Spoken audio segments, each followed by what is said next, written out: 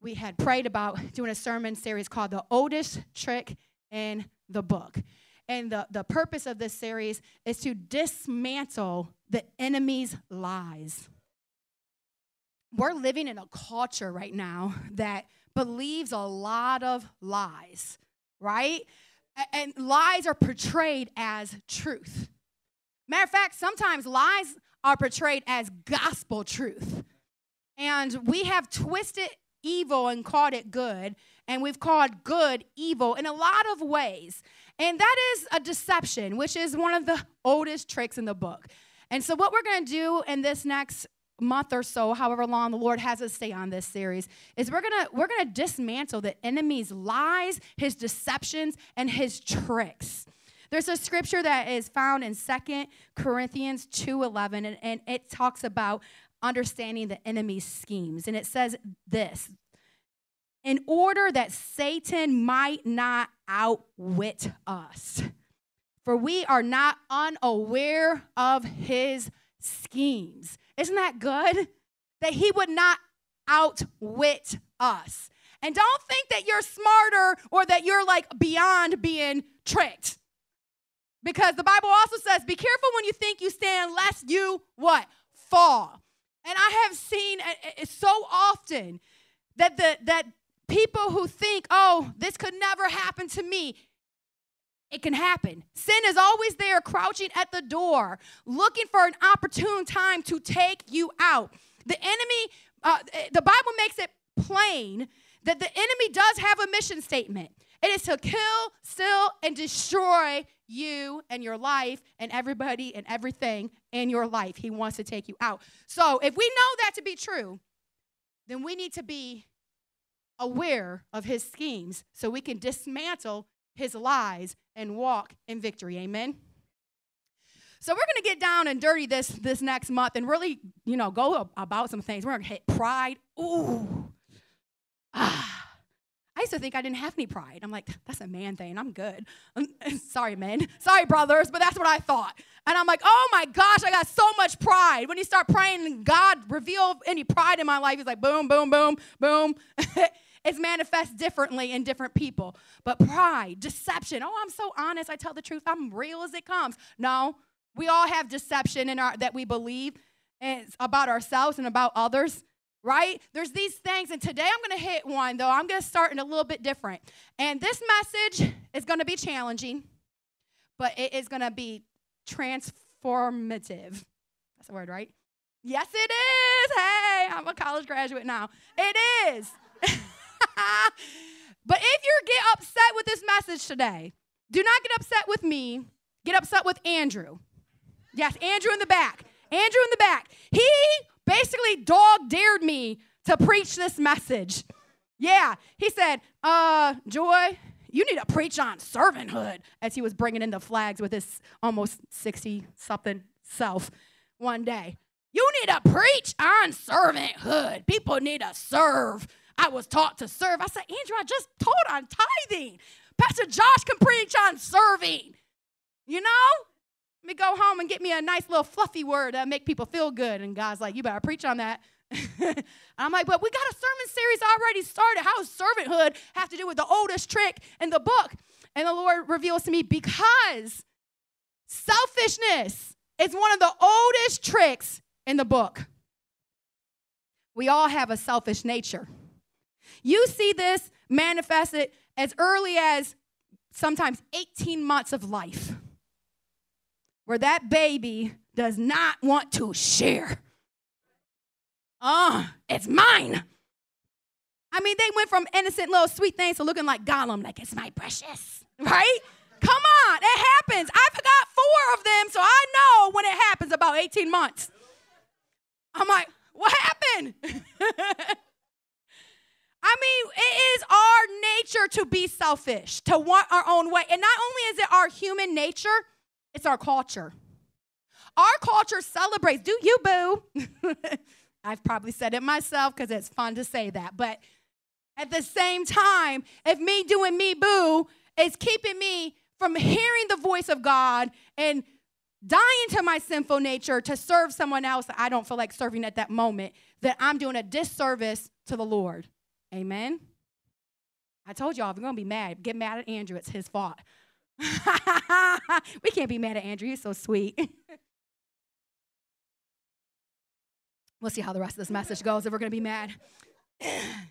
So today, I took the challenge, and I hope that you take the challenge, and we're going to die to that selfish nature. And the number one way to help us die to that selfish nature, defeating selfishness by serving others.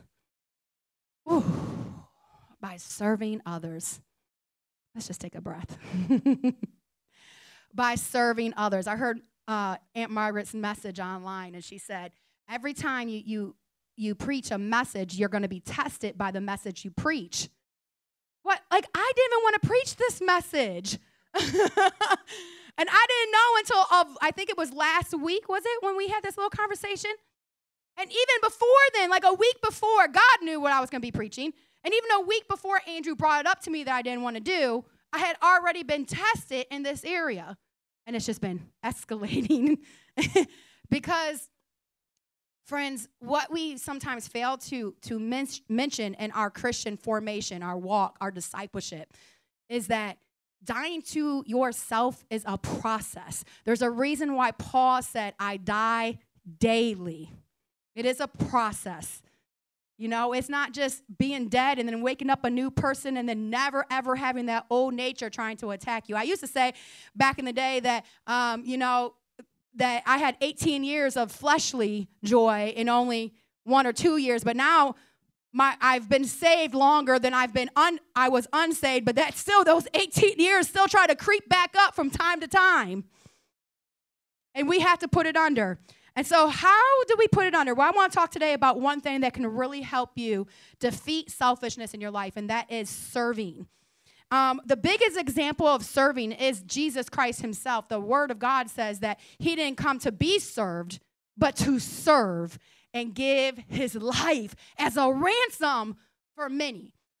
So Jesus is the biggest example, but sometimes when we use Jesus as an example, we just think to ourselves, man, that's too hard. He's Jesus.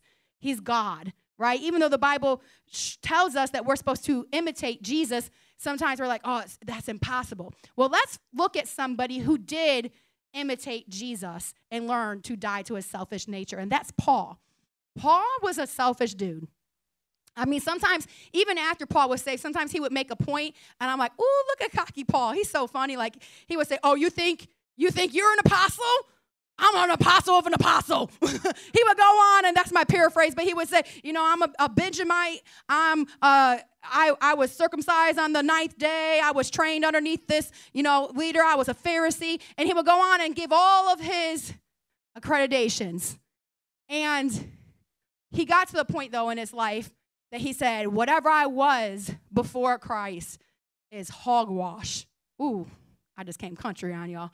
Told you I'm learning how to enjoy nature and become more country. So he says it's all rubbish, right?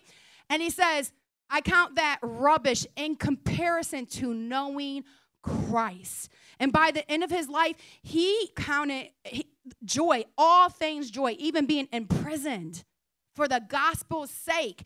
And when he was about to die, he would say, it's better for me to leave and depart from this body and be with Christ. But for you, it's better for me to stay and finish my assignment, finish my work. And so we see a transformation in Paul, one who went from persecuting the church. The disciples, when he first got saved, were literally afraid of him, to being one who was a little cocky, saying he didn't need any man to teach him anything, basically. To finally, towards the end of life, we see this transformation in him that he says, now I'm the least of the apostles. And he says that, that he's willing to stay in the body to further the gospel. But whatever happens, whether he lives or dies, that the gospel would be preached. Everything he did was about sharing the good news of Jesus. So we see a transformation of a selfish man to a servant. And he coins probably what a lot of theologians would say was his love letter to a church would have been the book of Philippians. So a lot of the books, the epistles that he writes are to bring correction. But the book of Philippians is different than any other letter that he crafted. And one of the reasons why it was different is because it really wasn't a letter of rebuke. It was more of a letter of encouragement and thanks and gratitude. Because they had just taken a collection and they gave it to him to help him in prison. They sent Epaphroditus to help him and to, be a servant to him. And so he writes this thank you letter. Well, right in the middle of the thank you letter is what a lot of theologians would say was one of the most powerful chapters that Paul ever wrote, and it's Philippians chapter 2. And Philippians chapter 2 is going to be our main text today. We're going to dig in deep here. There's part of Philippians chapter 2, starting, I believe, in verse 5, that down to verse 11, that Paul actually, most scholars believe he didn't write this. He quoted it because it is what they would say the first century church, like a hymn that they would sing. And it really breaks down what theologians would call Christology. So who Christ is. And it breaks down that he's 100% God and 100% man, and that he left heaven to be a servant. And that's what we're going to learn from today. So we're going to go right to the passage here in Philippians chapter 2. We're going to start in verse 3. You ready?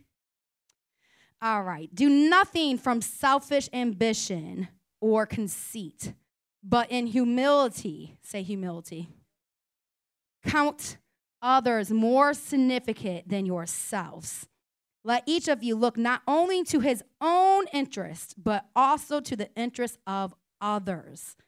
Have this mind, say this mind, among yourself, which is yours in Christ Jesus, who, though he was in very form of God, did not consider equality with God a thing to be grasped, but emptied himself by taking on the form of a servant, being born in the likeness of men, and being found in human form, he humbled himself by becoming obedient to the point of death, even death on a cross. Therefore, God has highly exalted him and bestowed on him the name that is above every name, so that at the name of Jesus, every knee should bow in heaven and on earth and under earth, and every tongue confess that Jesus is Lord, to the glory of God the Father. Isn't that beautiful? To the glory of God. One translation says that our attitude should be the same as Christ Jesus. Woo. Woo. I mean, is that only just take my breath away? I mean, that's kind of, you just can't get around that. Your attitude should be the same as Christ Jesus. You remember those back in the 90s, or actually not just back in the 90s, because the Zoomers are bringing them back out again. Put your wrist up, buddy. I saw you had it on. What would Jesus do? WWJD. You remember those bracelets? Our attitude should be the same as Christ Jesus. So we're going to take this passage and we're going to break down some points from this passage on how to defeat selfishness so that we can become the servants God created us to be. Amen? Number one, embrace humility. Say embrace. Mm-hmm. The first step is to cultivate humility in our own lives. I'm going to give you some tips to do that because, I'm very proud to be humble, so I can teach you this. Harley, come on. That was funny. That was funny. So, no, for real, though, we got to embrace humility because it's not natural. It's not natural to put others before ourselves. It's not natural to, there's very few people I've met in life that are just naturally humble, okay? And so we're gonna learn some tips here. Number one, reflect on your motives. Come on, right? Self-awareness, friends, is a good thing. Self-awareness is a good thing. Are we doing things to be seen? To get the attaboy, the pat on the back, Or we need to take time to really, look at our own motives, reflect on the reason why we're doing. If we want to be humble, we need to reflect on our motives for even serving, okay? Are we serving to seek recognition? Right? Oh, my goodness. Some of us like attention. I know I do. So we got to check ourselves before we wreck ourselves.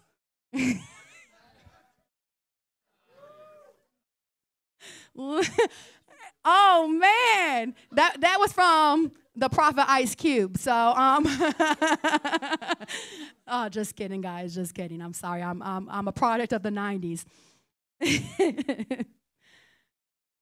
But we need to make sure that we're not just trying to get recognized when we do something right, you know?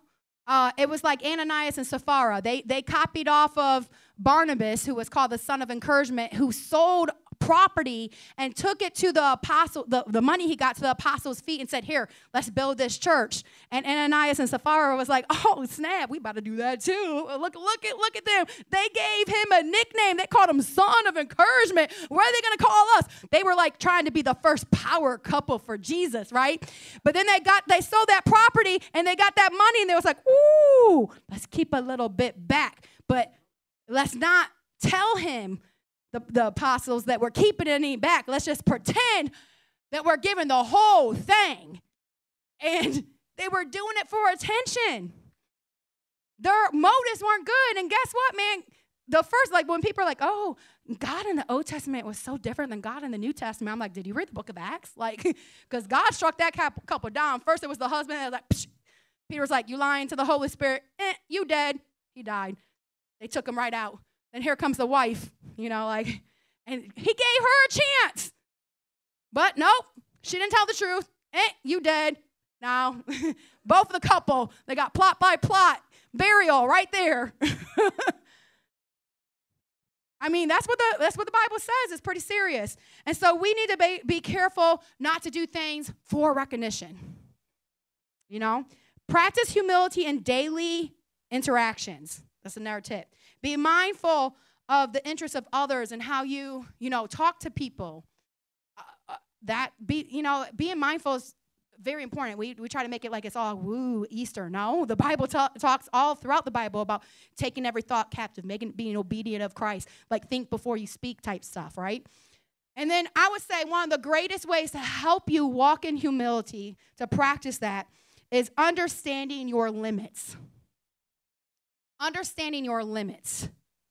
It is humble to say, I can't do this right now because I have too much on my plate, versus saying, I'm going to do it and then have a bad attitude about it, right? Understanding your limits is a very powerful way to walk in humility, because I am a human being and I can't just do everything, where I'm going to be burnt out and I'm going to have an attitude problem.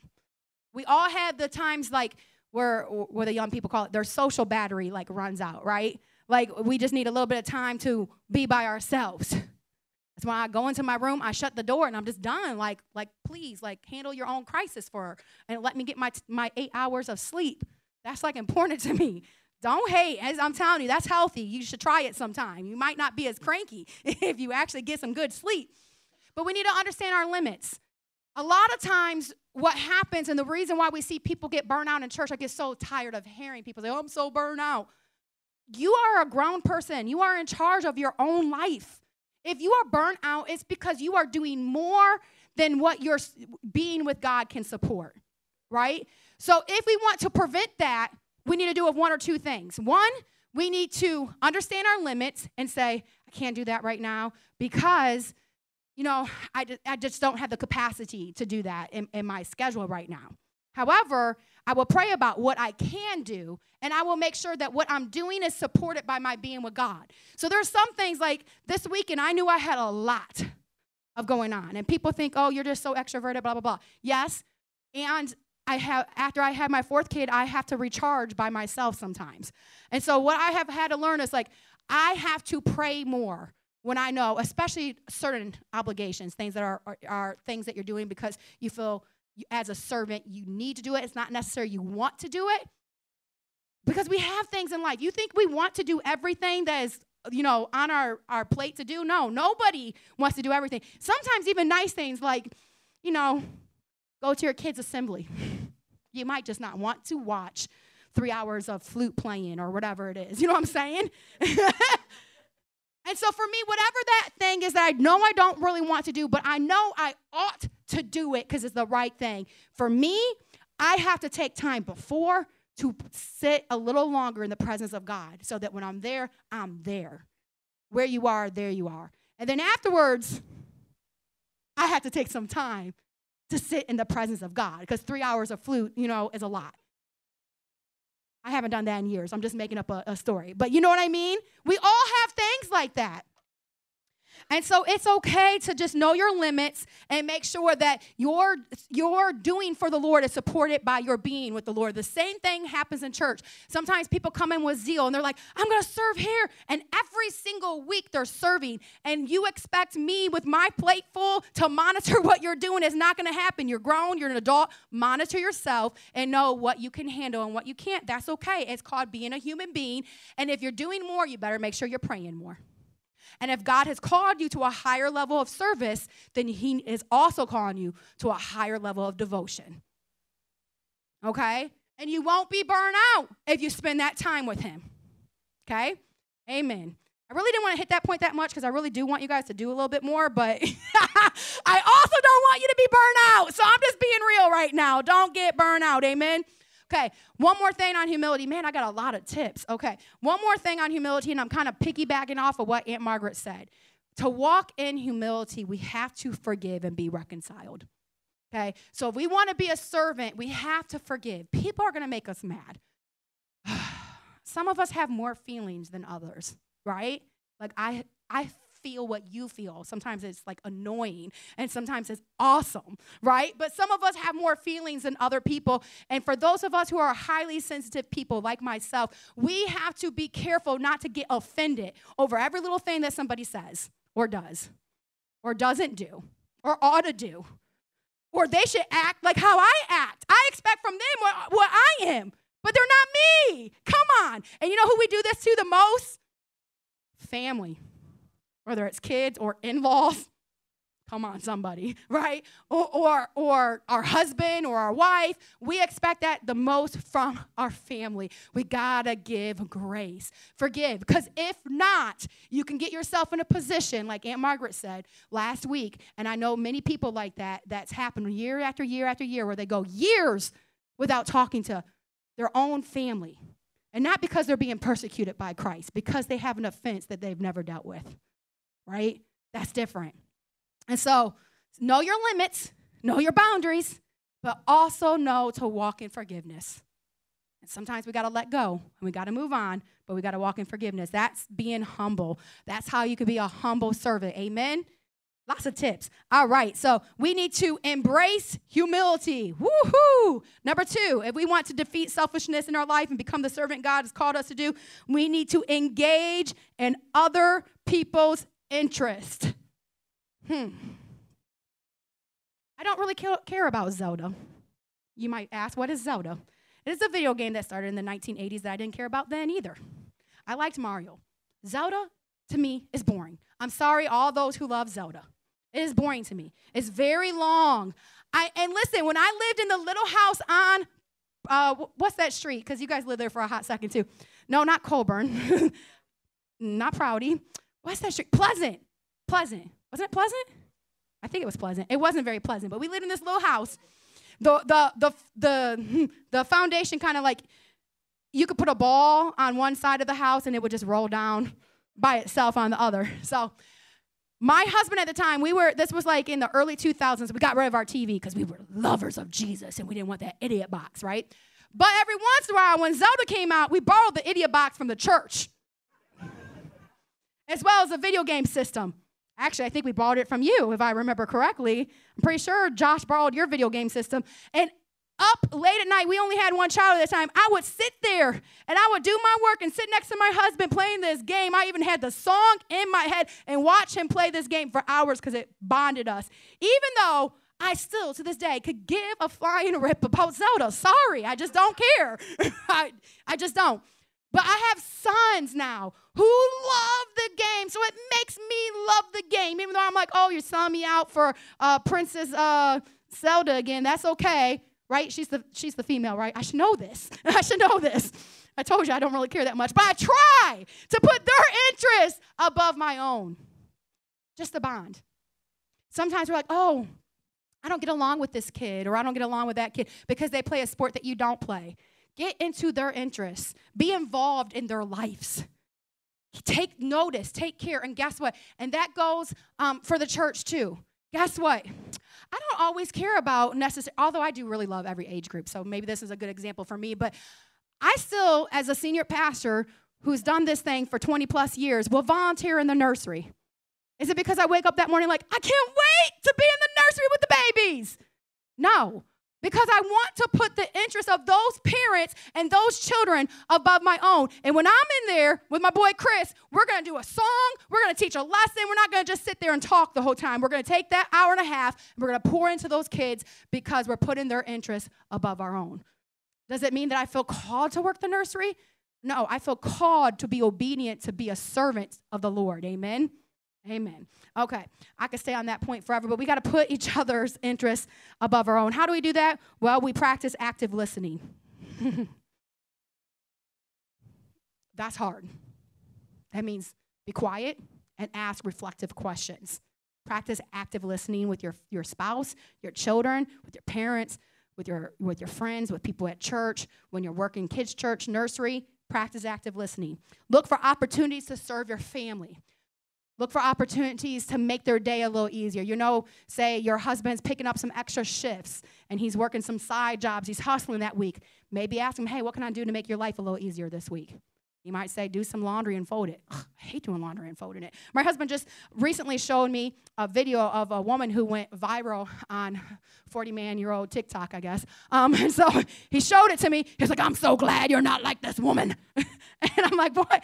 Apparently, the husband and his father-in-law like redid their house and like worked really hard and was really busy, and so called the wife and said, hey, can you clean up our tools and sweep up? There's sawdust everywhere, and we'll get back and do this. And she had the audacity to go on 40-year-old TikTok and be like, oh, look at me, I have it so hard. My husband asked me to clean up, and people just knocked her to pieces a few times. Well, first they took her side, all the feminists, and then they knocked her to pieces, the other ones. And and apparently she got a divorce. And I'm not saying this to think anyone's better, because even when he told me, I said, listen, I don't think I'm better. I would never get on TikTok and do that. I would just call up my sister. Come on, somebody. None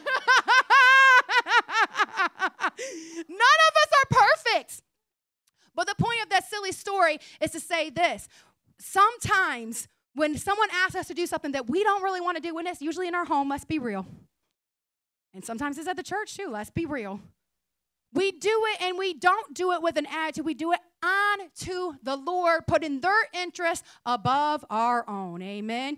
Y'all mad at Andrew yet? Lord. Look for opportunities. Opportunities. Where can I help? Where can I serve? Right now, God has blessed us with some new people, and there's been some transitions in our church. So maybe you don't know. What areas do we need help with? I'll tell you. Every area. But we need help specifically with the younger kids right now, with the ECD. If we call that early childhood. If we really desire to grow the way God has caused and called us to grow, then we have to make sure that we're taking care of people's kids, or they're not going to want to come back. And so that means, you know what? Oh, I had a hard week working. So did I. Have justice live with you. Like, it's hard sometimes. You know what I'm saying? Suck it up and serve every once in a while. Maybe it's once every other month. Do what your limitations allows you to do, but serve somewhere. Say, maybe it's not babies. Maybe you need to learn a computer. Maybe you could help Sarah set up so people have something to eat. Maybe you can greet once a month. But when we're using the same people over and over and over, and they never get a break, then that causes burnout. And then eventually they're going to leave. And we don't want anyone to leave. We want this place to grow, and we want this place to feel like home, and we want people to come and feel loved and feel the presence of God, and we want people to serve. Listen, I'm doing kids' church again. Do you think when Jill left and I prayed about who was going to do kids' church, that I said, yes, let it be me, after 20 years of not doing kids' church? No. I had a little fit with the Lord for a little bit. Sorry, Jill, if you're watching this. Just a little bit. But not as long as I had a fit in 2019 when I had to take over youth. I had a longer fit then. I said, God, I have been a youth pastor at this church and the church before that I was raised in 3 and 4 different times. Now I got teenagers. Let someone else teach them. And God just kept getting on me, and I finally submitted. And when I did it, man, God blessed it. Then he brought Jeremy along and all the horse homies, right? So this time I only threw a fit a little bit, and I thought, you know what? I am going to do it. And I'm going to do it with all my heart. And I'm going to raise up another team, and we're going to have fun, and we're going to make kids feel special when they come. We're going to learn their names. We're going to learn their hobbies. We're going to make this fun for them. They're going to learn about Christ. We're going to make opportunities. We're going to take them to the nursing home. We're going to do JBQ, and we're going to have a good time, and we're going to grow this piece, and it's going to be good.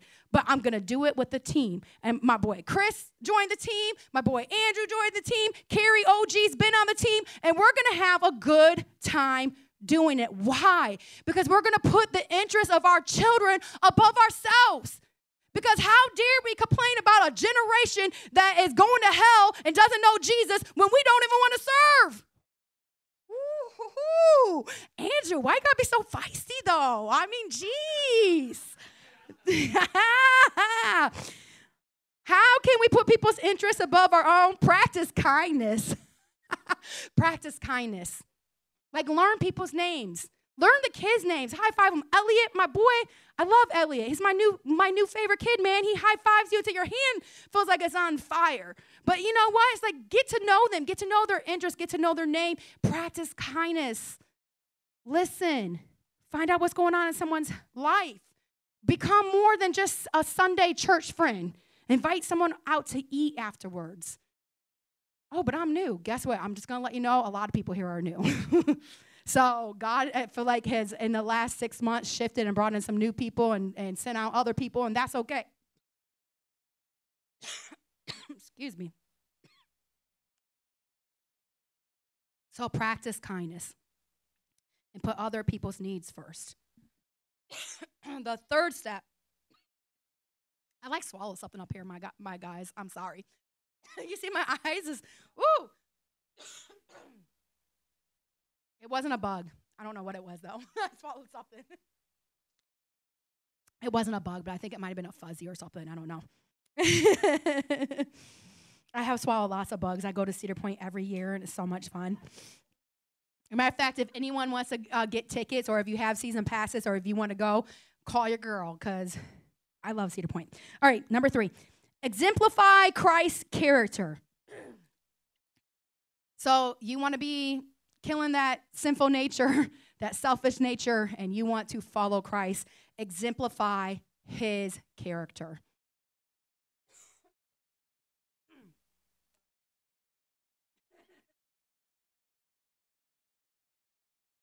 All right, devil, I rebuke you. Exemplify his character. Have the attitude of Christ. Attitude of Christ. Some tips. You ready? I'm not, so hold on a minute. Can someone give me a cough drop, Janae or John, whoever's fastest? Thank you. Oh, thank you. Jeremy, whatever you had, you better not have given it to me. This is summertime. He talked to me this morning like this. I'm like, nah, bro.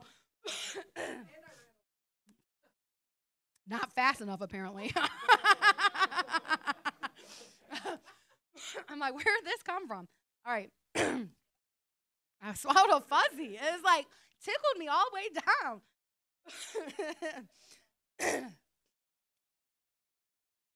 Here we go, guys. Some tips to being like Jesus. Number 1, study the life of Jesus. Study his life. Go through the Bible. If you've never went through the Bible and paid attention to the red letters, you should.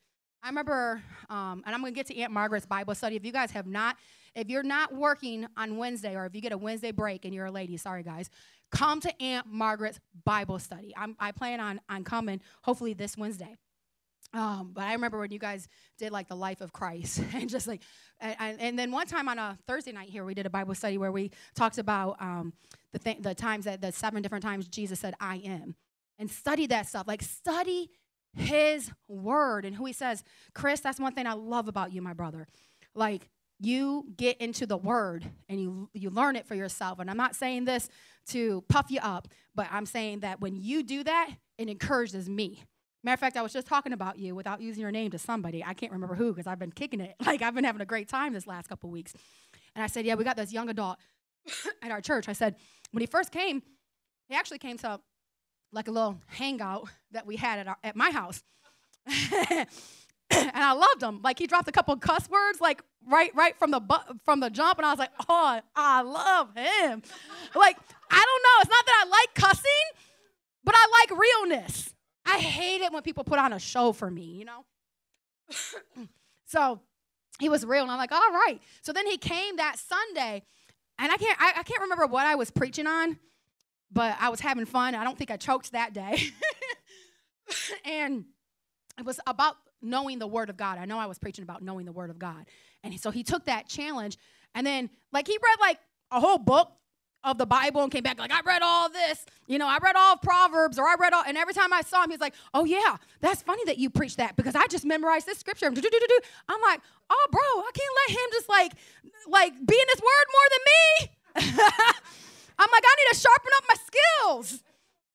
That's what happens when you have a little bit of a competitive nature. It's like, I got to sharpen up some of my skills. But what is cool about being with new believers or people who rededicate their life to the Lord is there's a fire. And fire is contagious. And that's why we need that.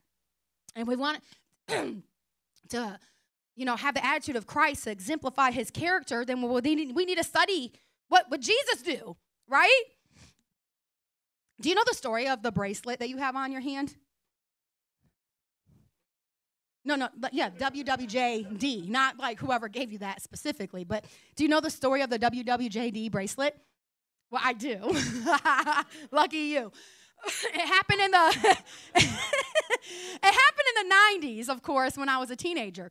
And it was a female youth leader up in Michigan. And she challenged, well, actually, before then, it happened in the 1890s. I can't remember what the guy's name was, but he was a famous preacher. And he challenged his church to before they do anything, ask what would Jesus do.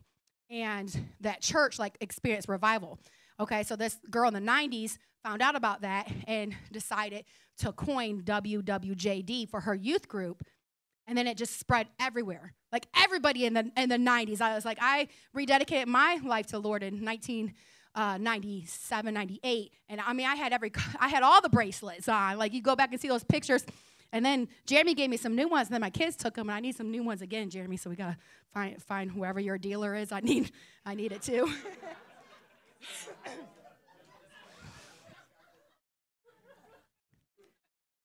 But isn't it cool how something starts small and it grows? You know, but we have to take the time to realize God does that on purpose. He starts things small so we don't despise small beginnings and so that we grow it. And I really believe God is doing something special in this place. And I have sensed in the last season that there's just like been a shift.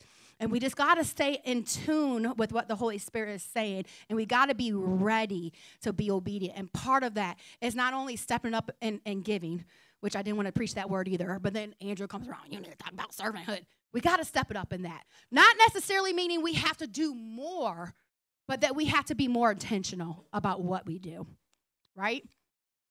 And some of you might have to do more. That's okay. If we're making sure we're being sustained by Christ, amen?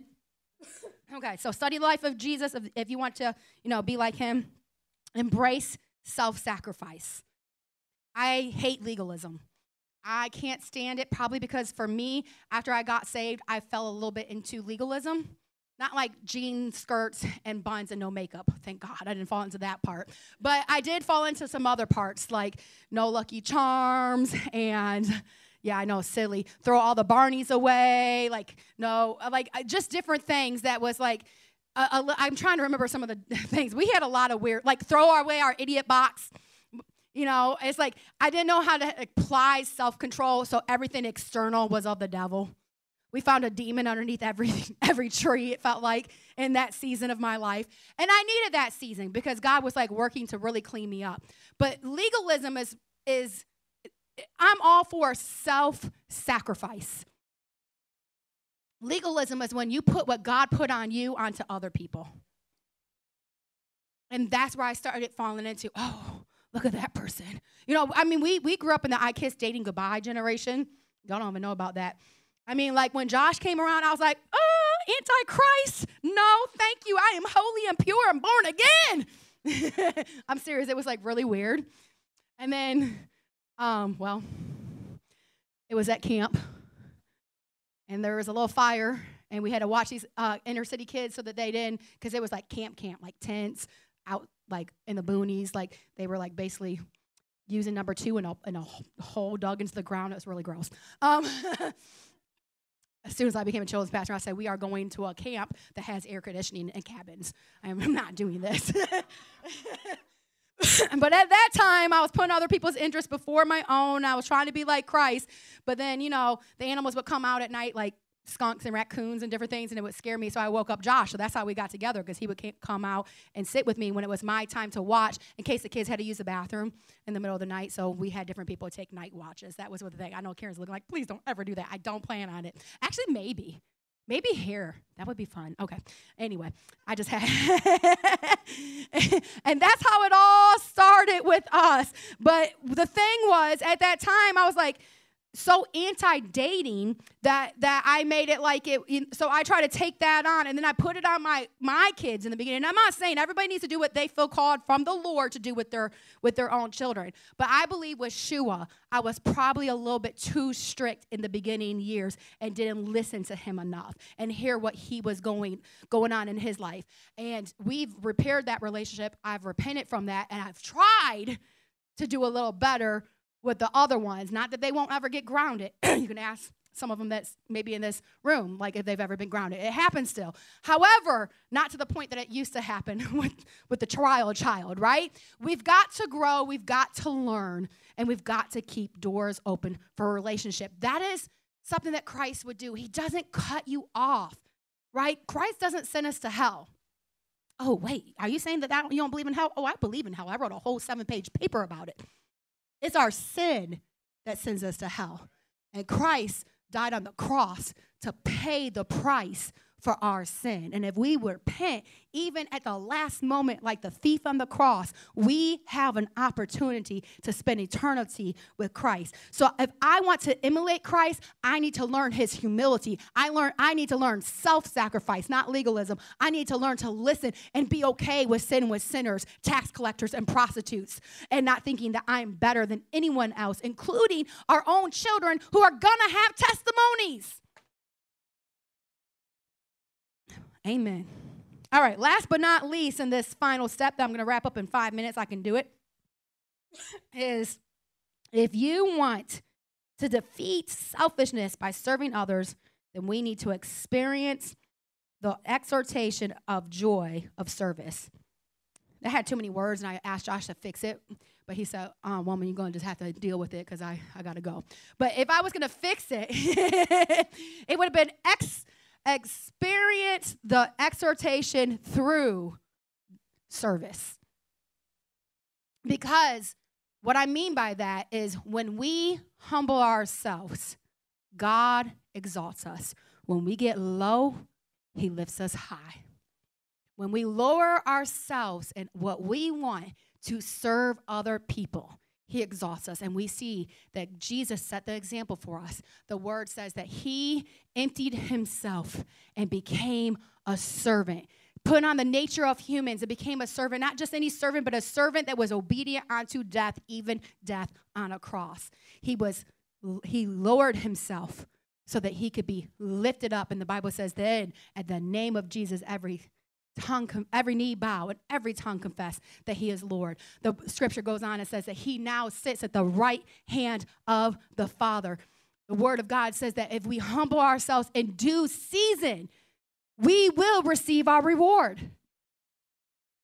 And so, friends, we have to learn that part of God lifting us up is when we lower ourselves by serving other people.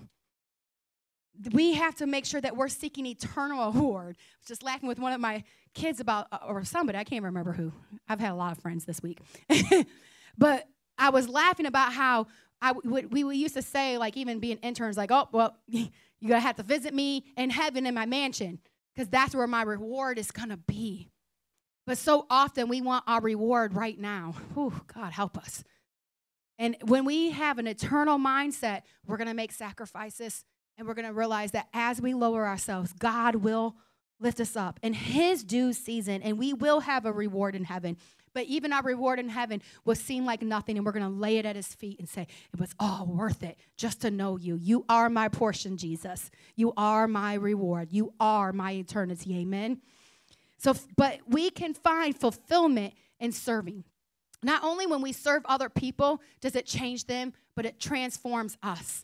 I just recently heard a story, and I've heard it once before, but I heard it in a different viewpoint, of our superintendent of the Assembly of God. His name is Doug Clay. Years ago, he was the pastor at Calvary.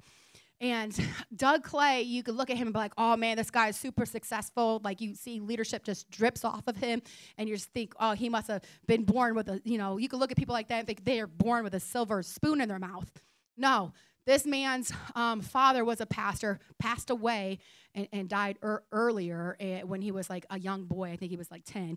And so his mother was telling the story, and she's still alive. She's in her 90s, and was speaking about how God, used the church and used people to help her raise her sons. And eventually, Doug Clay felt called himself to go into the ministry. But at that time, he didn't know how he was going to afford Bible college. So he had all these different plans of what he was going to do. And a pig farmer, I heard Doug Clay say this, a pig farmer of all people in, guess where? Wauseon, Ohio, I believe is what he said. Paid for him to go to school. And now look at him. You never know when we lower ourselves for somebody else, when we sacrifice for somebody else, what God can do with that life, with that person. So go out your way to serve other people. Not only will they be transformed, but friends, you yourself will experience the joy of serving, and it will transform your own attitude. Would you stand to your feet with me today?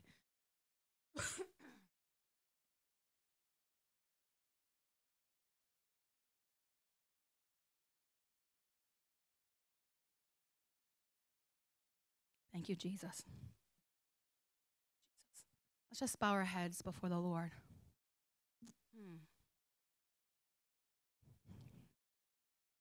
I just want us to take some time right where we're at. Let's make an altar right at our seat, right where we're at. And let's just ask the Lord, like one of the things that we talked about is, God, show me my own motives. If there's something in my heart that maybe the reason I'm not serving is selfish, maybe the reason I am serving is selfish, maybe this attitude with this family member has been from a selfish place, whatever it is, ask the Lord to search you. So let's just take some time and ask the Lord to search you.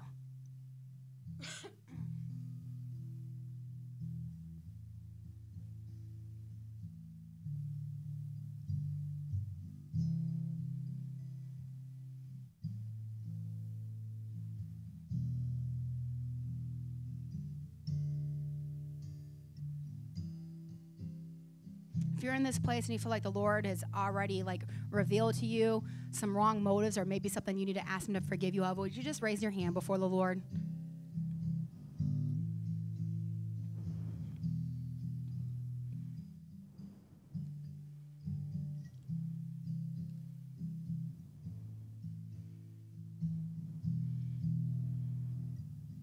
Lord, just show us, Lord, if there's selfish motives, if there's, maybe it's not even just motives, maybe it's just selfish attitudes that we haven't dealt with, that we haven't surrendered to you. Would you reveal that to us? Would you show us?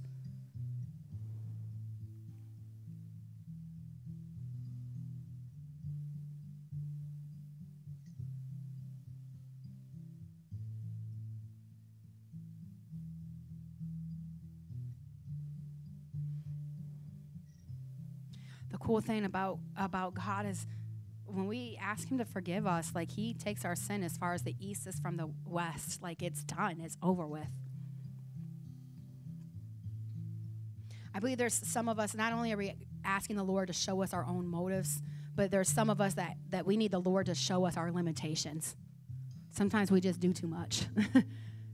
And we needed God to show us our limitations. If that's you in this place today, would you just raise your hand? Raise your hand before the Lord. All right. I believe there's some of us in here, like me, the story I told about not wanting to do youth ministry, but stepping into it anyway. And God just blessed me in that season. And I really got to know Jeremy more and the horse homies. And Kara and Janae was in the youth group at the time. And look at them now, you know. Got to go to camp with them. And I'm so grateful for that season of my life, even though I didn't want to do it. I'm so grateful I was obedient. There's some of you that might be in here right now that God is calling to do something that you might not really want to do, but the Lord wants to use that as training. God, I just pray right now in the name of Jesus for every son and daughter in this house today. God, I pray that you would show them what you're calling them to do for this season, and that they would know they cannot do it on their own strength, that they would understand their limitations, and God, that they would spend more time being like you, being in your presence, that their doing would be supported by their being. That might mean that they can't go out with their friends, or they can't do something that maybe they would want to do because they need to just spend some extra time. Maybe that means they have to wake up earlier or go to bed later so they have their devotional life prioritized. God, I just also believe that there's people in this house today, Lord, that you're calling them to step up. Maybe they're going to serve once every other month in the nursery with the babies. Maybe they're going to join my kids' team. Maybe they're going to join the greeter team or the hospitality team, which is Sarah right now, Lord. Help them join that. Lord, maybe it's that they're going to be stepping out more at their workplace, serving people there, or in their family, that you're going to show them some things that they need to do. God, we thank you that, Jesus, you set the example for us on how to be a servant. Lord, I thank you. Paul set the example, and he said, follow me as I follow Christ. Lord, help us all follow you, Christ. Become servants. Become people of God that are willing to put others before ourselves. And God, I thank you for sending revival, Lord God, in this church, in this community, Lord, that more people would come to know you. And when they come into this house, that they would see people who are happy to be here, that are glad to be in the house of the Lord, people who are happy to serve kids, people who are happy to serve one another. God, I thank you for raising up Bible studies and small group leaders. And God, I thank you for raising up evangelists, people in this place that are willing to serve and to go the extra mile. And Lord, I pray as they go that you would refresh them and that you would fill them. As they sow, Lord God, that they would reap, Lord God, what you have for them. God, would you defeat that selfish nature in us by helping us become born again, on fire, spirit-filled servants of God. In Jesus' name. God's people said, amen. God bless you guys.